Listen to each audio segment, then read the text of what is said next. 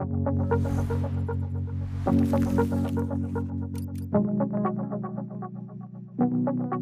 everybody.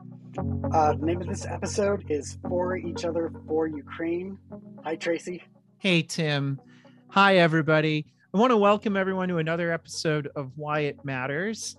And I want to call out in advance that we have tried very hard on Why It Matters to tackle hard topics. And one of the hardest topics that is happening all around us today, right now, is the Russian invasion of Ukraine.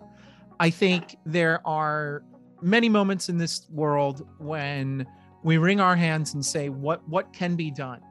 And when it comes to the events, particularly of the past 4 to 6 weeks, we as a country in the United States have been asked to understand a new reality and a new set of things around what it means to be in Eastern Europe and in Ukraine in particular. This really is an episode designed around helping you understand what is there to be to be done. And honestly, we don't just talk about Ukraine, we talk about the culture of giving a damn in this world and where it will take us as leaders, as business owners, as mentors, and as volunteers. And our guest, Alicia Dvorkina, is tapping into her own lived experience to not only help us be better business people serving impact organizations, how to be stronger mentors to each other, but how to translate that experience and that communal experience into action in times of crisis like we are experiencing with Ukraine. And this is as much an education in the nuance and subtleties of Eastern Europe as it is a gift wrapped in a bow that teaches us all that we have the power within us to help each other succeed. I'm really looking forward to this episode. Thank you. We are, first of all, super grateful to have our guest today, and I will allow her to introduce herself momentarily. And I will also just say to our listeners, this episode in particular has been a month coming. I'm going to call out that we're recording it on Friday, March 25. I generally try not to name dates on these things because it dates the episode, but this is a month and a day since the country of Ukraine was invaded by Russia. And we are going to talk about that a little bit today, amongst other topics. But before we get there, I want to say, as always, thanks for listening. And I will turn it over to our guest to introduce herself. Hello, everybody, and thank you so much, Tracy and team, for having me today. My name is Alicia Dvorkina, and I am originally from Belarus.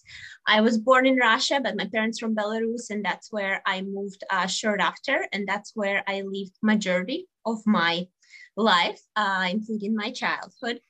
I've moved to United States in 2007, and at that time it was just a summer trip.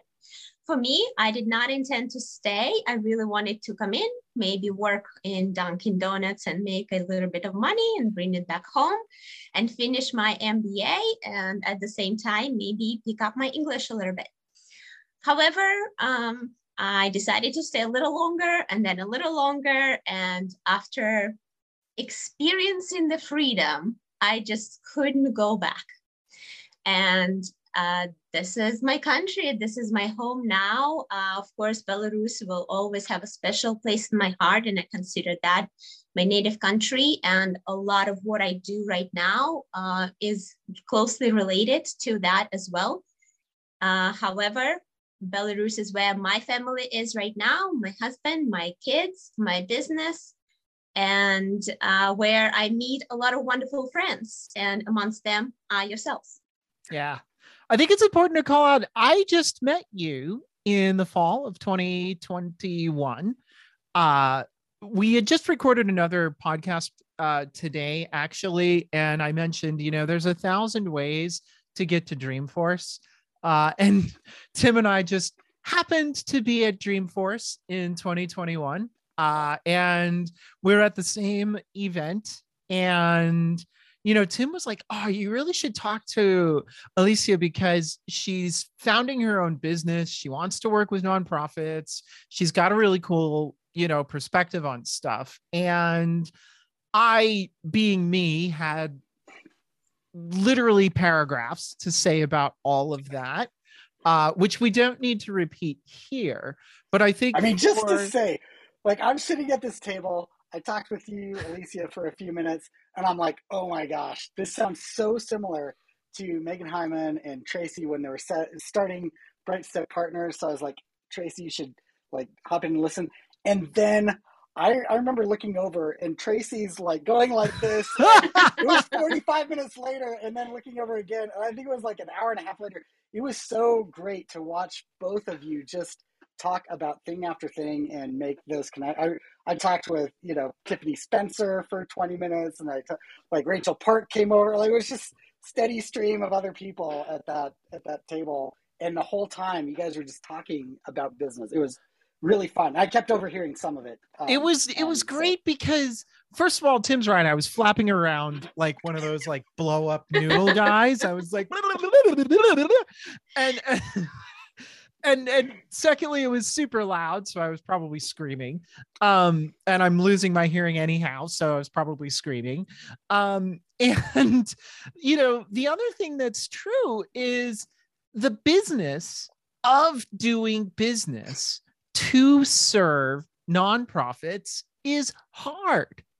It's hard. And, it's like, gosh, if you can pick up anything from the sort of weird path that I've had in this world, like, here's a brain dump, go.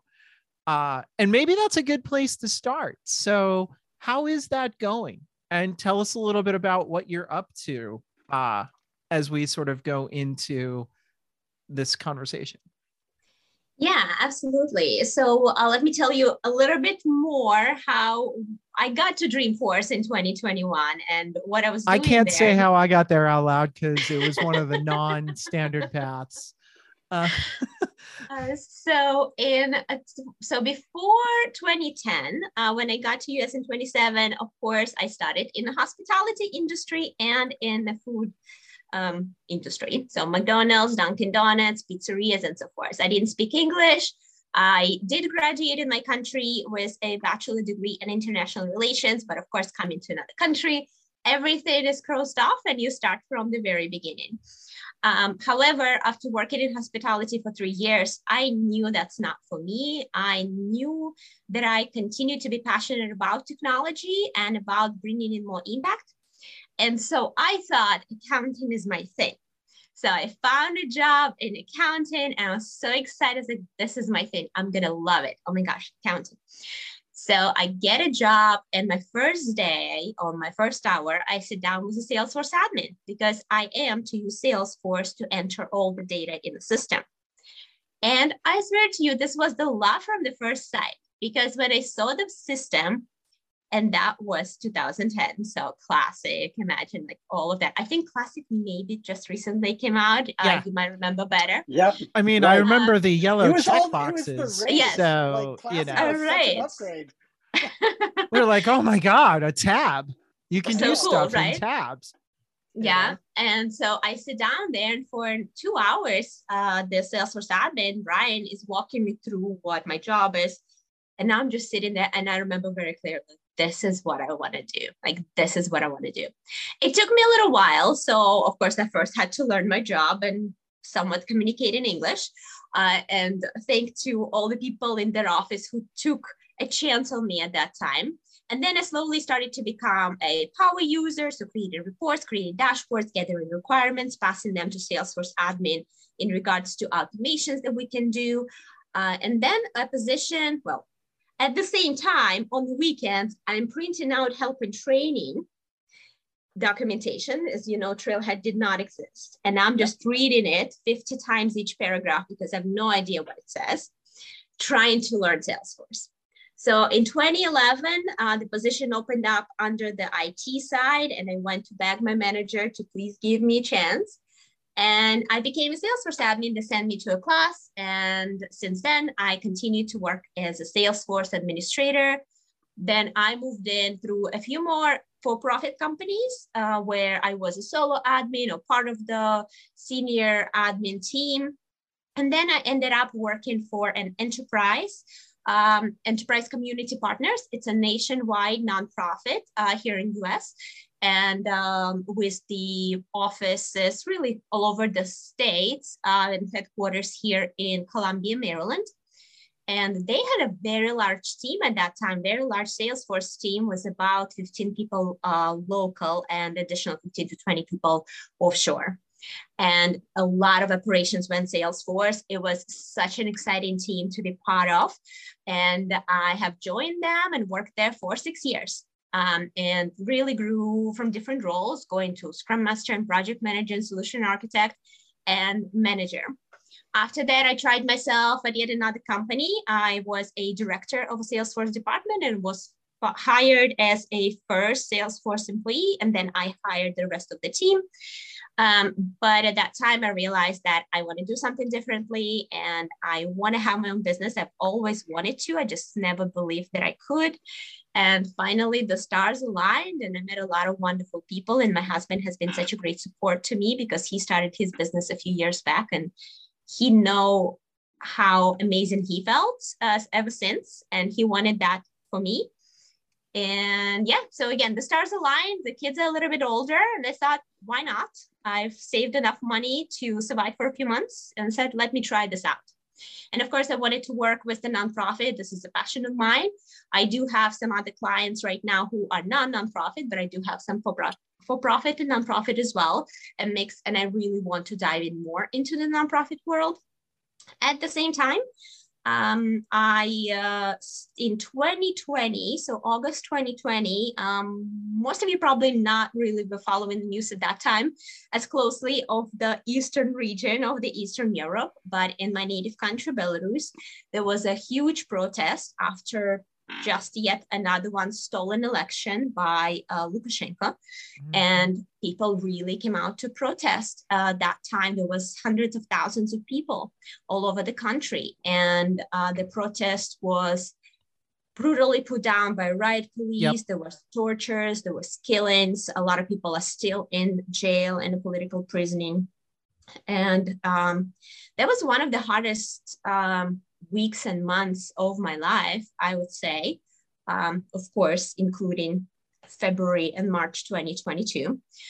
And at that time, I didn't know what to do with myself. I didn't know how I can work, how I can live, like, what can I do? I felt so helpless. And I've been talking to some of my friends who have fled Belarus at that time, and they told me about some of the organizations that they've been volunteering for. So I started volunteering for one of those organizations, and I have been doing that since, so for a year and a half now. And now I became a board member of that. So we are called I Need Help BY. So BY stands for Belarus. In the abbreviation, I Need Help BY.org. And now we've opened a second direction, I Need Help UA.org. That is going to Ukraine. And I'll talk a little bit about that, but just so you understand, I'm also involved on the nonprofit leadership as well. And we're not using Salesforce yet. We just got our IEN and we still figuring out, especially in the last months, the direction really changes of what we do. So we're still trying to figure it out. However, it always has a special place in my heart. And then coming back to Dreamforce, so being in Salesforce ecosystem for over 10 years now, I'm also a co-lead of the Women in Tech user group in Maryland, Columbia. And it just happened that for this Dreamforce, as you know, was very small. Not everyone was invited, not everyone was allowed to come. And but some people who weren't invited went anyway. So how did that happen? Where did those people come from? I have no idea. So well, you have to tell me some secrets later how you do that. But I was among the lucky ones who were the user group leaders who were invited. Yep. And I get to attend that special event. It felt really special because it was such a small, intimate Dreamforce where I felt like I could really connect with people. And I have just started, I haven't even quit my job yet, but I just started seriously thinking and talking and planning my business And my friend who's been running her own consultancy, Salesforce consultancy for a few years said, hey, I'm going to this event. Do you want to come along? I said, oh, no, this is for entrepreneurs. It's not me. I'm not a consultant yet. She's like, no, come along. And you can just like grab another table and hang out there. And then I come in and there's Tim, Tracy, a lot of other amazing people. And they were so welcoming and so friendly and giving me advice and encouraging me. And I'm just so beyond grateful for that experience. I will say that that is like why the women in tech movement still retains its relevancy now and today. And it's rooted in exactly what you said. And that is, no, I'm not an entrepreneur. I'm not a consultant. I'm not this. You are exactly that. You are a business owner. You are a board member of a nonprofit, and you are involved in giving back to your community. That makes you a leader. That puts you squarely exactly where you needed to be. It wasn't so you could meet me and Tim. It was because you needed to be there because that's who you are. Oh, thank you. But meeting you too. Oh, that was fun though. We devoured a lot of like chicken. I remember that. I remember just like plates of chicken and meat coming, and we were both like, rah, rah, rah, rah. It was delicious. It was delicious. So yes. Good. Who was the friend that invited you, by the way, to that event? Bhavna Singh. Okay. And so she is the owner of 3 Moons Consulting. Okay. Oh, okay. I don't know them. That's awesome. Yeah, a dear friend of mine and a co-lead of the Women in Tech in Columbia. That's great. Yeah, that's great. Well, it was really. I also was invited to Dreamforce as one of the lucky few, and so that was great. I don't know, like that's just to like say what happened there.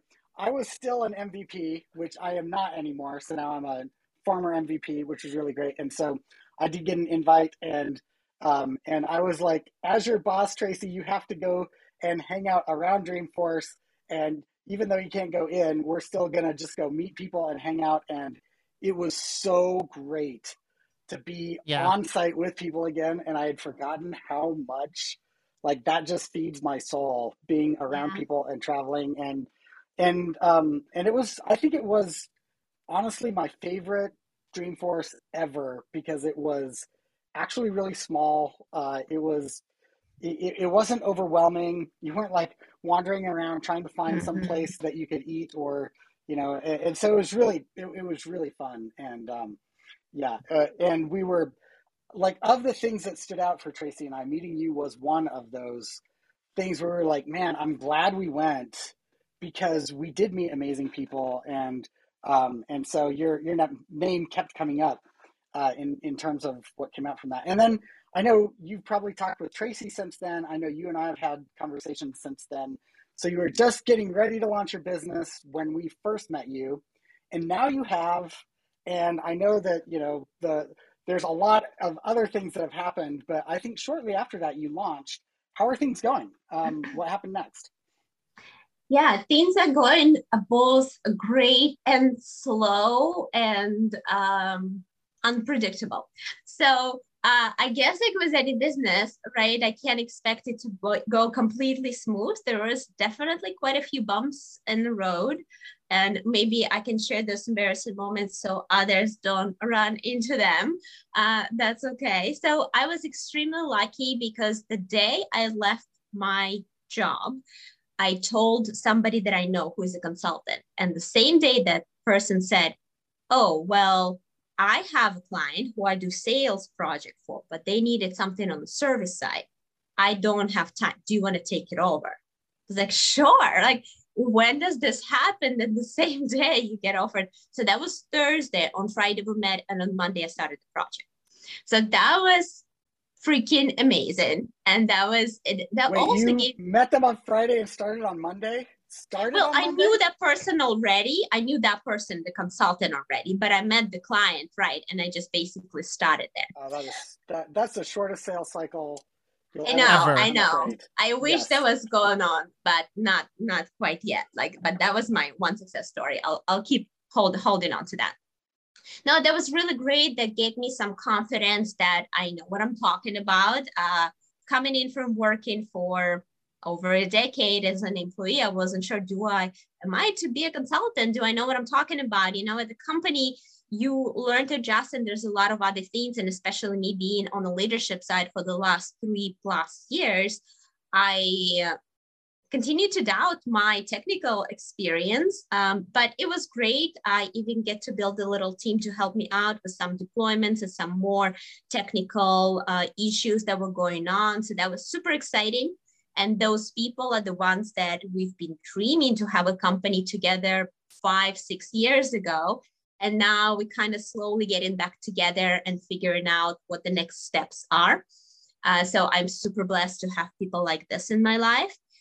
Then there was a little bump where, you know, I've been dreaming about having my own business. And then I started thinking about having consultancy. I had my name, I had the logo in mind, I had the concept in mind. And then after running the project, actually, the day before New Year, or maybe the 31st, I'm trying to think, I was doing some other research, and so the name of the company was Zen Salesforce. I love meditating and yoga and therapy and self-growth and all of that. So I thought, you know, bringing peace of mind to my clients, and IT projects don't have to be as stressful as many make it to be, and working with consultants can be less stressful. However, I learned that I cannot use Salesforce in my name. And I had to quickly try to figure out, what am I doing? So I started thinking, what do I do? What do I name a company? I've been thinking about that name for so long. I'm married to it, you know, like I'm all in. And it did take me a while. It was a pretty big step back for me, because a lot of other things kind of were tied to the name, to the logo, to the website, right? Even going out on LinkedIn and starting having meetings with people. They'll say, well, what is your company name? And who are you? And show me your website. And I didn't have any of that. And so I started having more and more doubts about that. Eventually, some things are still in progress. My website is still in progress, but I do have some sales presentations and some information about who I am and who my team is. I chose the name that I love even more. So the name is Hmara Solutions, and Hmara, Hmara, it means cloud in Belarusian.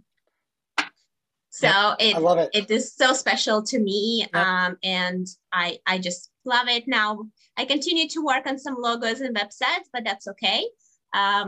So January was kind of slow, and February, but it's okay, because I took it to build some processes, right? I've run through 2 projects by the January time, and I had partially working with the team. So I wanted to make sure that I document everything, right? So when we do deployments, what do we do? When we do the discoveries, what do we do? And so I started building that at the same time. And February, I started talking more to different people that I worked with in the past, and some of them got me some meetings with their CIOs or people responsible for Salesforce.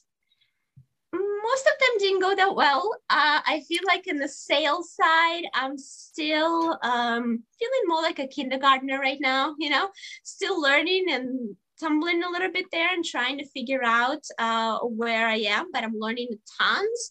And I'm being also very grateful to connect with some people who are excellent at sales, and they're teaching me a lot.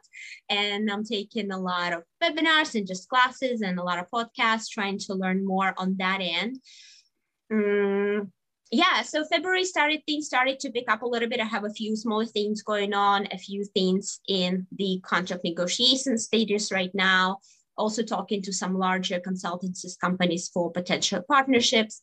So I would say things that I started to break a little bit after the long winter. But it's okay, because that allowed me to slow down, because I honestly, looking back, I haven't slowed down since 2010. I haven't worked less than 60 hours a week for over a decade. And that month of January and part February was okay. And honestly, if I had a lot of work going on and my team that I'm responsible for at the end of February when the war started, I don't think I would be able to keep up with my commitments because for 2 weeks, I lived in a black hole. Yeah. I honestly don't remember what was going on. The only thing I know I have kids. I have to take care of them, right? So I had to slowly pull myself out, make sure they have breakfast, make sure they're sent to school, make sure that I'm present for them in the evening. The rest of the day, night, I was just gone, completely gone. So a lot of therapy, pretty much daily. A lot of other things like art therapy and meditations and running, a lot of running and things. So I'm starting to pull myself back together. And of course, I'm back into the company front. And as I told you, a few projects are starting to move forward, as well as on the nonprofit side. For my nonprofit, we launched a new project and we're figuring a lot of things out. Also, some people got burned out and indefinitely they left us as previously volunteers. So we have to fill in the blanks and figure out our operations and quickly switch the gears. So kind of have to pull myself together and say, okay, what's next? What can I do? Where can I be most helpful? I know Tim's going to have some thoughts on this, but I want to call out two things really quickly. One is your rookie mistake was my rookie mistake. Back when we created Bright Step Partners, the original name was actually Bright Force Partners. And as it turns out, Salesforce had some feelings about that as well. So note to all new business owners, don't use the name of the platform that you're trying to service or their trademarks in your business name. And you won't regret it in the short term, nor will you regret it in the long term. The other thing I want to call out, though, is something that's super important in your journey, because we were just talking about this with another guest, and that is I have never met, and I still continue to be amazed at when I work explicitly with business partners who work with nonprofits in the United States and globally. I've never met a business, well, that's not true. I have met one or two, but I've never generally met business partners who are like, this is mine, and all mine. The degree of mentorship, and now I have seen this play itself through in other worlds. I've seen this play it through in the partners that serve Microsoft. I've seen this play through in the partners that serve other companies that I am working with as customers, but also as business colleagues. There is nothing like this in any place in the world except for the people who care about serving nonprofits. And it is an intensity of feeling, and it is a type of mentorship that I don't think truly exists in any other way, shape, or form, except for the fact that everybody gives a damn about making the world better. And because of that, they want to be better business people. They want better business people serving the communities they care about. And ultimately, they want to foster community-centric best practices. And that is an amazing consistency to see and be reminded of in your story. Tim, I know you had further thoughts on some of the stuff, but I just wanted to get that out there and say nonprofit business partners in 3 or 5 ecosystems serving all different places now that I've run into all think alike. And that is, how do I make it better? How do I make my colleagues better? How do I make my business better? How do I make the impact economy better? And that is so special. Yeah, I I do. Like, first of all, Alicia, thank you for being so open about both the challenges and the successes of business. I feel like I stepped into owning a business and felt like it's only okay to share the wins. And I'm just shocked at how well you're just able to say, here's exactly where I am. This is what I've learned. This is what went well. This is what didn't. And I knew about the story of the name change because like a day or two after that happened, you and I just happened to be meeting there, and I was like, "Oh, right, like that." That happened right then. Yes, right, exactly, and so it's great to hear like what happened next on that, because I hadn't heard what's next. But for me, I'm just gonna say like I had a lot of mentors, and one in particular I want to call it is Megan Morrison, who is still in the space but not as active. And Megan, I had so many calls with Megan where I was just like, I'm afraid to say things, in public forums because what are people going to think? And she was like, nothing if you don't say anything. So you should start saying stuff. And it just helped me realize like this, it's okay to step up and start being that kind of a leader. And then Keith Heller was really willing to talk with me about business. Tal Frankfurt was, Brad Struss. Like, it's just amazing who we think of as competitors. They're actually just like, no, here's how I do that. Here's how to think about that. And I feel like that. I remember, Tracy, when you started Bright Step Partner, and Yeah. you actually even formed a group around like, hey, we should talk about these issues that I'm running into. It was brilliant. It was great because we were all running into them. And so I feel like that's whole circle. And Alicia, I just want to be the first to tell you, if you don't already know, you're going to be mentoring others. Like, you're part of a chain here that's going to be mentoring others. And I can already tell you're going to be excited about that and do so well at it, because it is a space where that happens. And it's not just around technology business partners. As I've started to work, and Tracy and I've started to work with others, I'm amazed at, like the great folks over at We Are for Good, for example, just great conversations with them, Mallory Erickson. Like, this is just pervasive in the impact economy because it's about impact and not about profit. And I just think, profit absolutely is what sustains moving forward. But really what we're here for is to see more good happen in the world. And that's just so important and so great. And it's really fun to see you bounce back from that. And I also just want to say personally, for me, trauma needs its own space, right?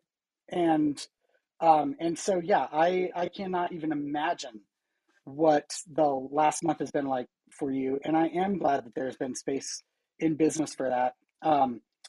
For myself, shortly after I started my business, my mental health got really bad. I've talked about this on another podcast, but I attempted suicide while I was a new business owner, and my team helped like me frame out how I would continue to lead a business while being in a very broken place and figuring out that step forward. And I just know what it's like to feel the weight of leadership in a moment where you got nothing in the tank, and trauma is just so real and personal when you go through those experiences. And so I just want to say thanks for sharing that. We know what we're hearing in those spaces where you say, all I knew is I had my kids. That feels very familiar. And I do want to just hold out hope that that your team and others will walk with you through that, and that it's okay to share that. And the fact that you are is just really amazing, and shows a level of leadership I wasn't capable of for years, personally. And so I'm just astonished and really impressed by that. Even though it's such a horrific and horrible, moment, the way that you're existing in that moment says so much about your character and who you are. Well, thank you both for your kind words and for sharing your stories as well. Yeah, definitely a few things that I want to circle back on. First of all, Tracy, give a damn has been a sticker on my computer laptop for years. It finally came off. If anyone knows where I can find another sticker like that, please let me know. This is really what I believe. And I never understood the culture of people coming to work. I was like, it's just work, whatever. It's like, what are you talking about? Like, we should care. We're doing this, right? We're here for a reason. And then for both of you, as you mentioned, actually, my journey of meeting people who are supportive as partners, as business partners, rather than being competitors, started with two of you and Bhavna that I mentioned, and some other people that I met at that night at Dreamforce, where I was like, oh my gosh, all these people are Salesforce consultants, and they sit in there and cheering me up and telling me I can do it and I should do it, even though I'm potentially their competitor in the future. And they telling me, oh my God, let me know how I can help. And if we go against the same person or the same, we bid for the same company, if you win, I'll be so happy for you. I was like, is this the world? Is this true? I can't believe it.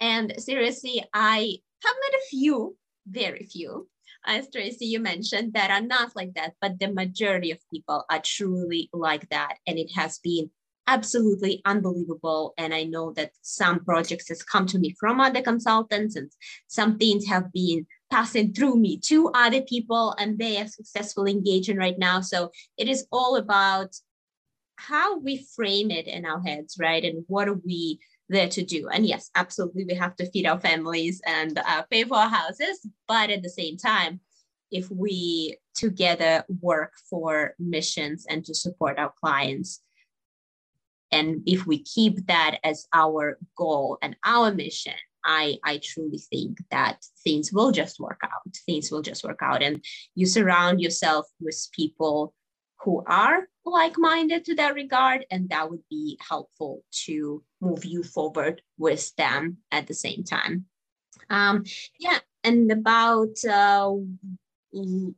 successes and failures, I always believed in ownership, and that ownership doesn't exist just on one hand, right? Like you can't just have ownership on one side and not the other. And then it's actually sometimes harder for me to own my successes. And I used to always tell myself, oh, I'm just lucky. I'm just lucky. I'm just lucky I got here. I'm just lucky, I get to be a director. I'm lucky I get to this country. And I'm learning to say, no, it was my choice. It was my choice. And I made that choice. And yes, there's certainly circumstances that has helped me along the way. I never for a minute will take it for granted that I'm still a white person in the United States, right? I'm not an immigrant from, like my neighbors are from Nigeria, right? So our stories are very different. And then I've met some amazing people, and yeah, I was lucky. I've met you guys at the same time, right? Like it didn't mean to happen. I was just sitting next to Tim, and he bought me dinner. And we start talking, and Tracy turned around. We start talking about your trip to Russia, and oh man, yeah, it just happened. So at the same time, owning our successes and owning our failures is so important. And when I was a manager back at my previous company, I always encouraged my team to share those failures with each other, because it was always the same culture too, where in the team meeting, just say what went well. Tell about the project that went well. Well, guess what? So many projects don't go well for many reasons. But if we share and we reflect and we do the retrospectives, right, and we own where we didn't do the best that we could have, or maybe just learning from that, then the whole group gets better. And therefore, the whole organization that we support gets better support. So yeah, I'm all about it. So thank you both for pointing this out, such an important topic, I believe. And circling back to mentoring, I do mentor a few people right now. I've been super lucky to have some amazing leaders and some amazing mentors in my life. I truly believe I've given back, and I hope to continue to do the same. And if I can help this one person and this one person learns not to use Salesforce or Force in the name in the future, that's already good. Don't use somebody else's trademark in your business name, folks. Right. That's just a blanket statement. I just can't believe still that I didn't think about it. It's like, how could I not think that this could be a thing? I didn't either. We were like, this sounds cool. Let's run with it. I know, right? I mean, one thing to say on that is that it wasn't luck that printed out all the help text in, a language that you are not native in, and went through it, reading it 50 times. Like, that is not luck. Just to be really clear, like, that's not lucky you for having this thing that you read 50 times so that you understood Salesforce. Like, that's not luck. And it's really important to just highlight that, because that is hard work. And it shows, I mean, I was actually thinking about that and was like horrified by the thought of reading like help text from Salesforce again. And at the same time, I can see how smart of a decision that is. Like, that is such a great way to, especially in like, early 2010s. What else was there? So it's just amazing. Thank you. I mean, yeah. I'm still a huge fan of help and training. I know a lot of people love Trailhead. I love Trailhead, and I'm thankful for that resource. And I think it's very well done. At the same time, when I'm learning something, I still go to help and training and read the details. Trailheads are there to give you an idea of a thing. It doesn't really teach you necessarily how to do things. And sometimes, sorry, Salesforce, but sometimes I get a little frustrated where I read next, save. I was like, there is like 5 check boxes that are so important to know why you checking them or not. And they will break your whole process. Like, just at least say read through and understand what the checkbox does. Don't just say next, because I actually had people, consultants, who came into my org and have done it. And then it took me hours and hours of unchecking and removing tabs from the apps and doing all that and explaining users and calming them down. So do your trailheads. At the same time, when you see stuff on your screen that is not matching to what they tell you, at least read and try to understand what that means. To like the Salesforce listeners who may still return my phone call or email, I just want to point out, this is not me saying this. This is an actual, business owner saying this. And yeah, I do want to pivot on a couple of things. One is there's some thanks to like, even where I'm at now, like connoting the value of mentorship, no matter where you are, is important. Like, to that list of thank yous, I would add folks like Chris Zimney, Dan Lamott, Ryan Ozimek, Aaron McHugh Safe, all of whom like answered and listened to every stupid thing I had to say about like what's going on with Dynamics. Why does Teams do this? Why does Teams not do this? Why can't it do this other thing? Why are you doing this? What's wrong with you people? Like, it was full frontal. Probably shouldn't use that word. It was full force, Tracy Kronzak, and you all were amazing. So thank you.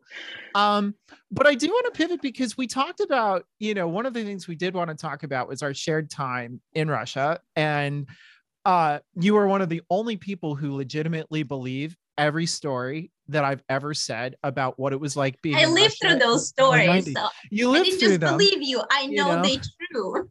Tim and I, a number of episodes back, did our personal Why It Matters. And one of the life-changing moments that happened to me when I was over there in 1994 was I literally witnessed a flat-out execution-style murder, and I could do absolutely nothing about it.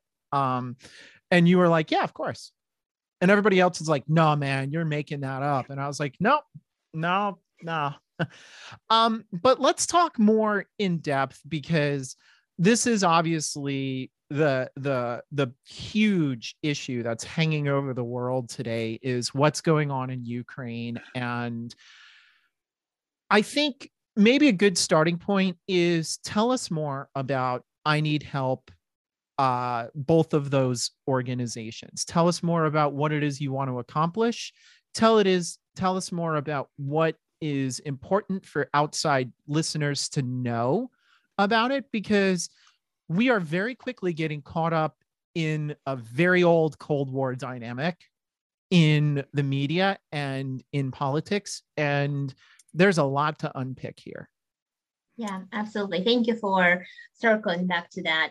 So first of all, I want to say that I know a lot of Americans right now, and possibly other listeners, are feeling perhaps the survival guilt, right? Like a lot of people who are coming from Ukraine and Russia and Belarus and living in other countries as well, and maybe feeling helpless. So just know that it's okay that you are safe and that you live in a nice house. That's okay, because that gives you ability to do something, right? So people who don't have that privilege right now, there's some things that they can do. You can donate, you can volunteer, you can do other things. You can support your colleagues or your friends from those regions and just tell them that you're thinking of them, you can do things, right? So just use that chance and that ability right now. So going back to the organization. So as I mentioned, we started I Need Help BY in August of 2020 with the idea that that's just going to be a few weeks, tops a few months. We were very optimistic bunch. And it was just a team of very brilliant people. All of us lived in Europe or in United States at that time. And we gathered together with a huge pain and hole in our hearts, and we just wanted to help because there was a lot of repressions going on. People were, again, in political jail, people were getting huge fines, people were beaten, and they couldn't pay the medical bills and they couldn't support the families anymore. So the project is organized around peer-to-peer help, where there is a family in Belarus and they apply through a Telegram bot, and they apply and say, we need help. And with time, we optimized our process, and we have created a process where there's certain documentation that they have to provide, because of course, as you can imagine, there were some people who were trying to use the system. But now we have a process where we have volunteers who check, and we make sure that according to the situation, they are given a certain number of help. And what help is groceries. So then we find families who come in from the US or from the Europe, because in general, there were a few people who were helpers in Belarus, but in general, that's not safe. So we tried to have helpers also outside, even though some of them are still doing that even in Belarus. And we connect them, basically. So our Telegram chatbot allowed to connect these people safely. And we also check, of course, our helpers. We want to make sure that that is not somebody who will go to that address. And then these people, I know it's hard to believe, but if you're getting help from anyone, or especially from outside of the country, you can go to jail just for that. And many That's people correct. did. Yep. And the money was taken if they got any type of help. So we had to be super careful and protect the privacy of those people who were applying to us. So we have a family. Telegram being a very good platform to do that because of its encryption. So yeah, so far it's working well, and now they have these hidden chats as well that self-destruct in 24 hours, so even an hour. So it is helpful, definitely. Yes, Viber and WhatsApp and other platforms unfortunately don't work. We are looking into developing perhaps our own app, but again, we're struggling with developers right now, so we just need to figure out our next steps and our resources and budgeting. Anyway, so there is this Telegram chatbot that helps to connect people, and then people, the helper, will pay for groceries in Belarus store, online store, and that will get delivered to the family's house, families in need house. So this was our process for a very long time, and we have had quite a few helpers and of course families. So over the last year and a half, I don't remember the last numbers, but it was definitely over $1.2 million worth of the groceries that we have helped with. And so we started to hear more and more because of the policies in Belarus. American cards are not that easy to use. You can't just use the card. You have to email the store, give them your card, get approval. It's like a month's worth of actions in order just to pay for that. Yep. So we started to think of other ways, and we have implemented PayPal and Stripe, ways for people in EU and in US to do just 2 clicks for payment. And you can, when you go to the website, ineedhelpby.org, which is not translated to English quite yet, but it will be, but there's 2 buttons on the top right where you can just donate any amount. So you can do $5, $10, whatever you want, and this will go to a big pool that we cover whenever we have families in line, in queue, that we don't have helpers for. So we just start paying for those families from that pool. At the same time, you can choose, I want to support family for 3 people for 2 weeks. And therefore we know exactly how much it costs, and you just purchase that basket. And once our volunteer pays for that, they send you a receipt and saying, hey, you have purchased for the basket. However, if you really want to talk to these people, which how originally our platform was built, then you would have to go through the process of the whitelisting your card and going through the process, and then you would connect with them directly through the chat and talk to them. So of course, on February 24th, after 2 days of complete shock, we've decided, okay, we have to do something super quickly. So within a day, we opened a website and a new direction to Ukraine. We have people, of course, really all over the place. And as you know, there's not one person in Belarus or in Russia that doesn't have friends or relatives in Ukraine, and vice versa. All three countries are really together. My mom's roots are in Ukraine, my dad's roots are in Russia. So it really doesn't matter. Like, we all brothers, and that's why it hurts so much. And one of my friends brought this analogy where, by no means I want to say that Ukraine is any way younger or lower than Russia, but what my friend said, it feels like your sister has killed her baby, like for Belarusian at least, right? And you don't know what to do. Like, that's how it feels like. And by no means I mean that Ukraine is a baby here, not at all. They have been on democratic paths for way longer than Belarus or Russia have been. They've elected the president, they've elected their government, so they obviously further ahead. But once we learned that, we had some volunteers in in Ukraine and in Poland, and then also in Slovakia. So what we do, it's more of a pool. So we get a pool of money, and then we go to the wholesale places and we buy non-perishables, and of course, any medical supplies and any first aid kits and things like diapers and baby formulas. Most of the time we get requests from people in Ukraine for what they need the most in certain cities. So we work with Kharkiv, and some goes to Lviv, and then it gets redistributed. But people in Slovakia and in Poland, they buy them in bulk and then they transfer. So every day or whatever the purchases are made, we post our reports, the complete receipt with every item on our Instagram, on Facebook, and also on our website. So all the donors can see exactly where money is going. As you know, there are so many sanctions now on Russia and on Belarus, and also on cards, right? The payment processing.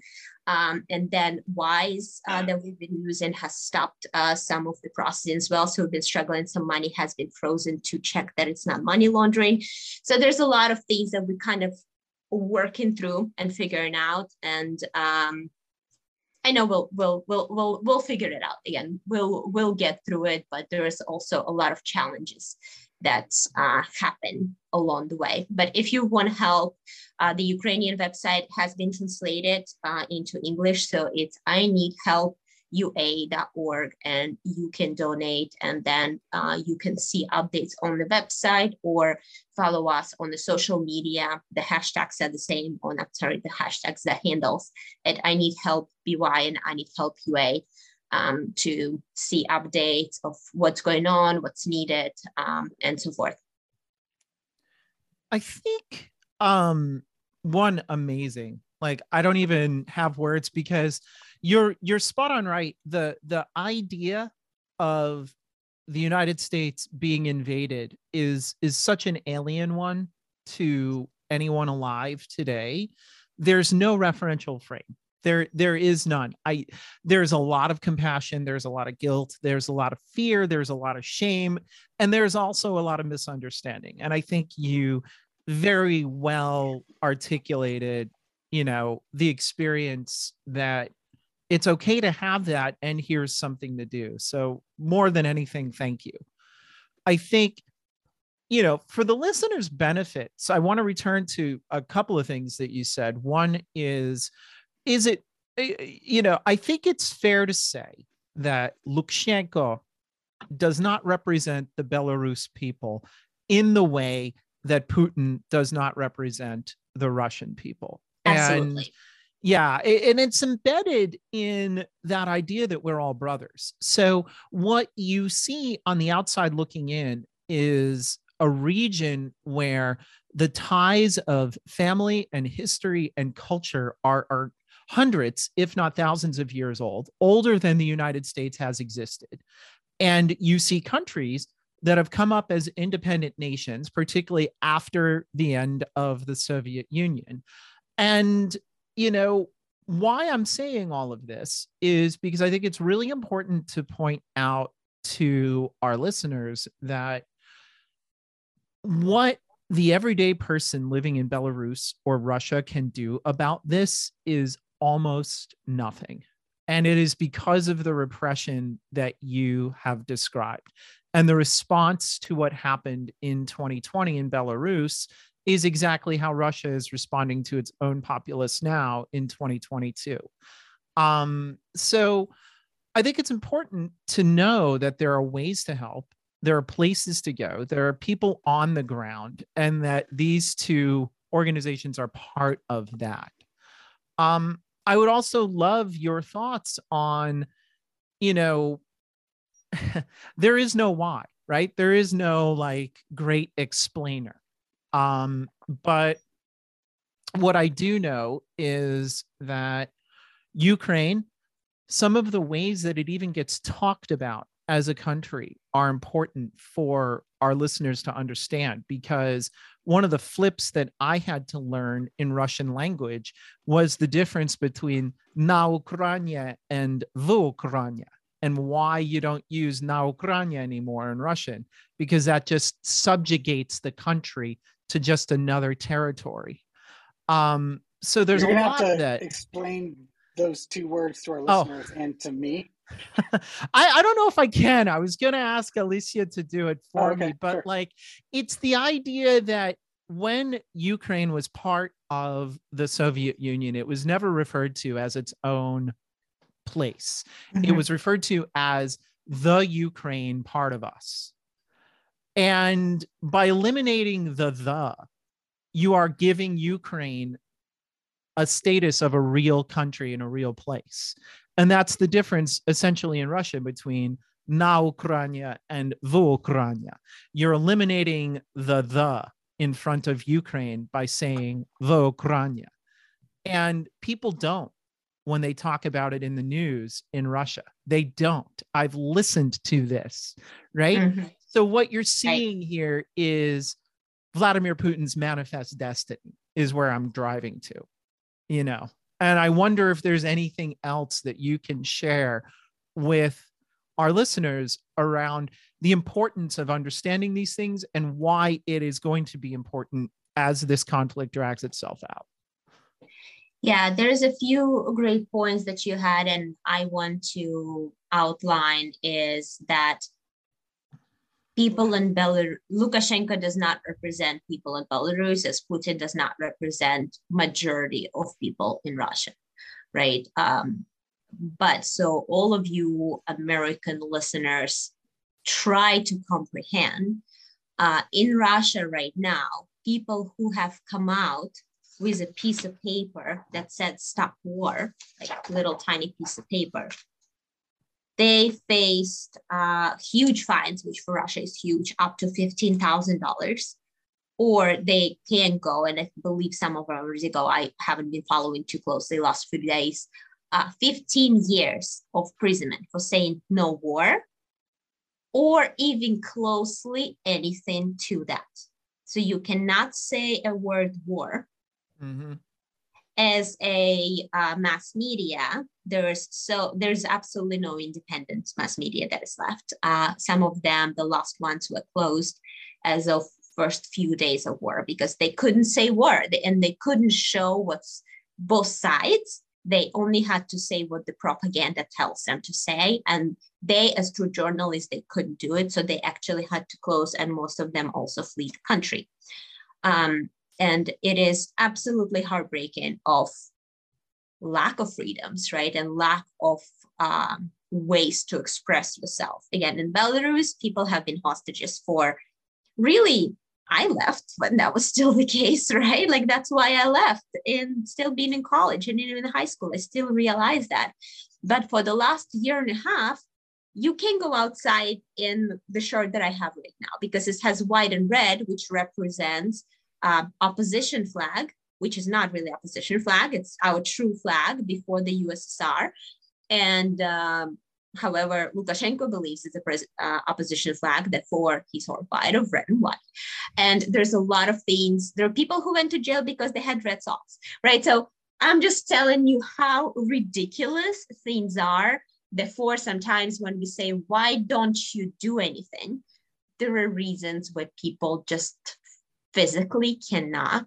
And especially if you're a parent, you know, you could be bitten to death, you can go to jail, you have to come back and take care of your kids, right? There are some very brave people who I cannot even imagine what they went through and how they're doing it, who are coming out to streets. And in the first weekend of the war, thousands of Belarusians still went on the square and they still protested, and over 1,000 got arrested.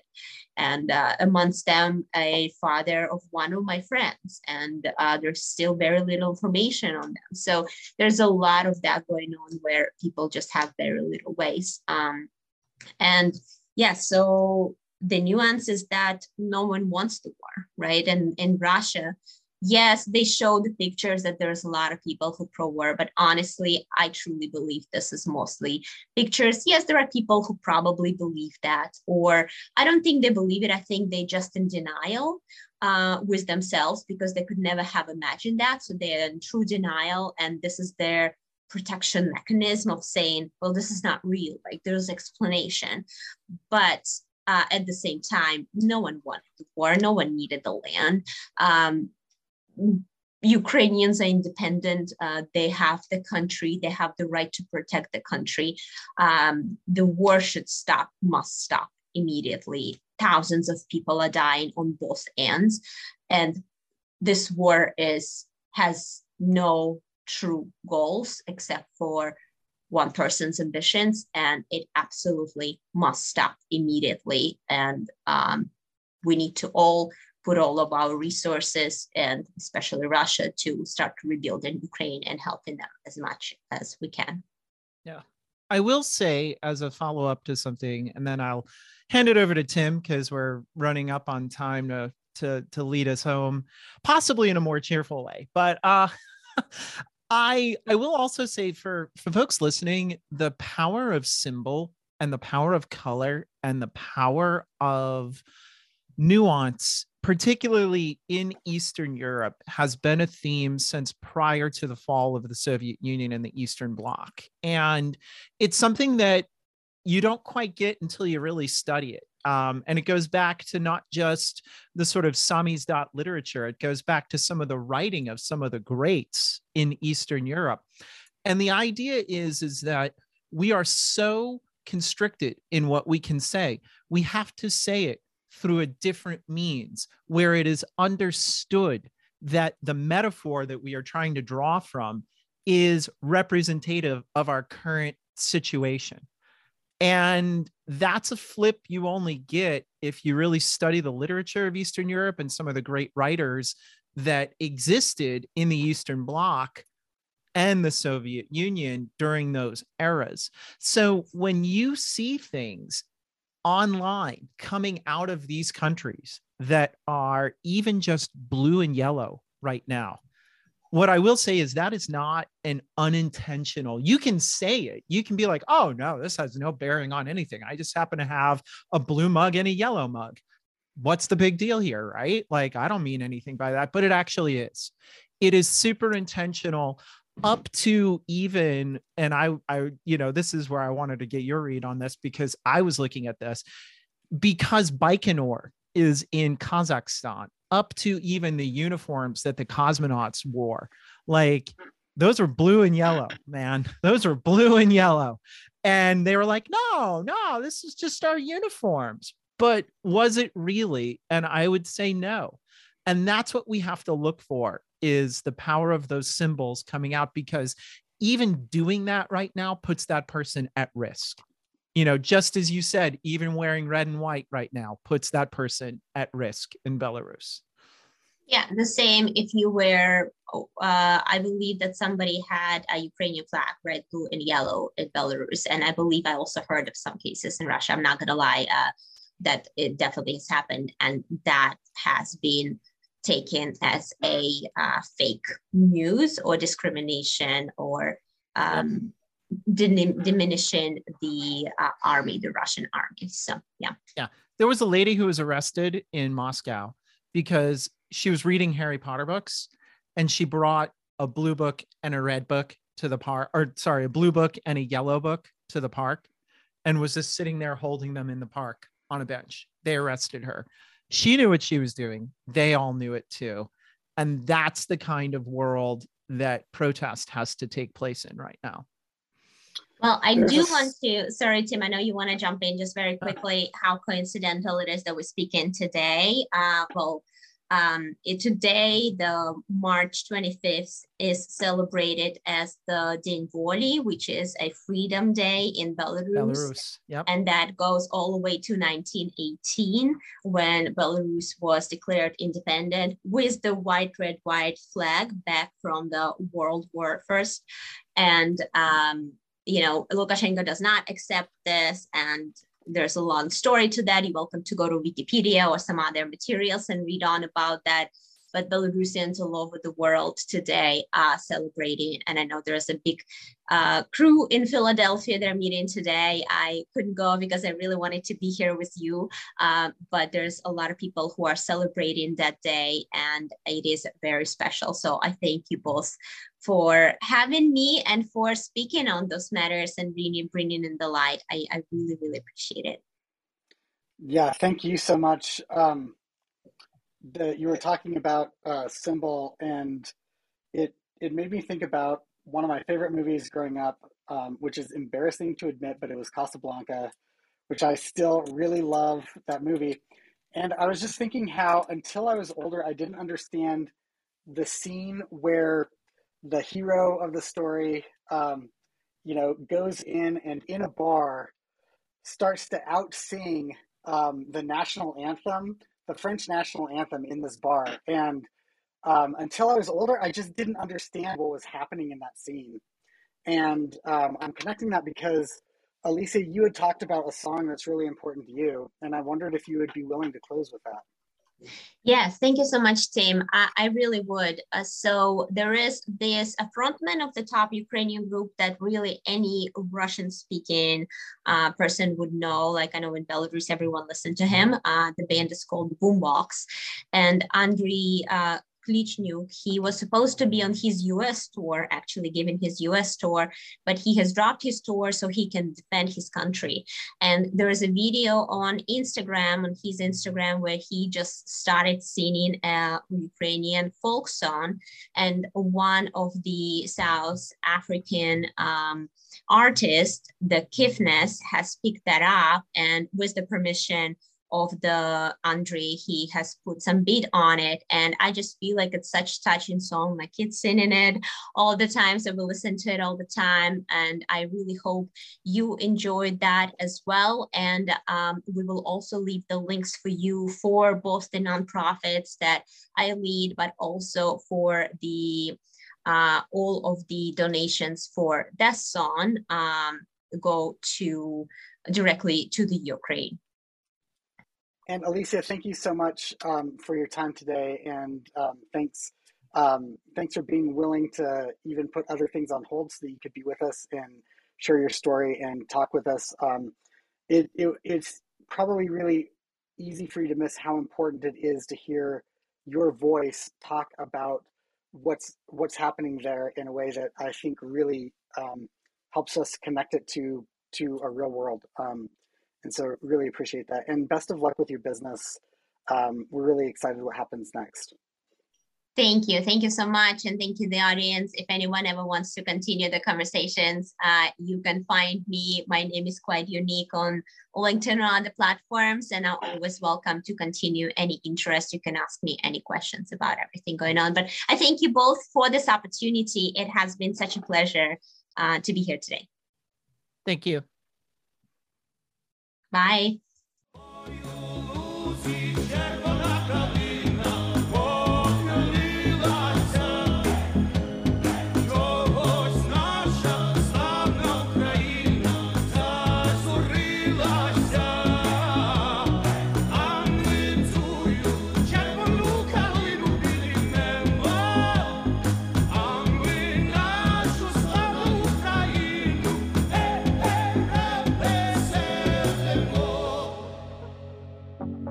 Quentin Lockey. I'm Tracy Kronzak, and you've been listening to Why It Matters. Why It Matters is a thought leadership project of Now It Matters, a strategic services firm offering advising and guiding to nonprofit and social impact organizations. If you like what you've heard, please subscribe, check out our playlists, and visit us at nowitmatters.com to learn more about us.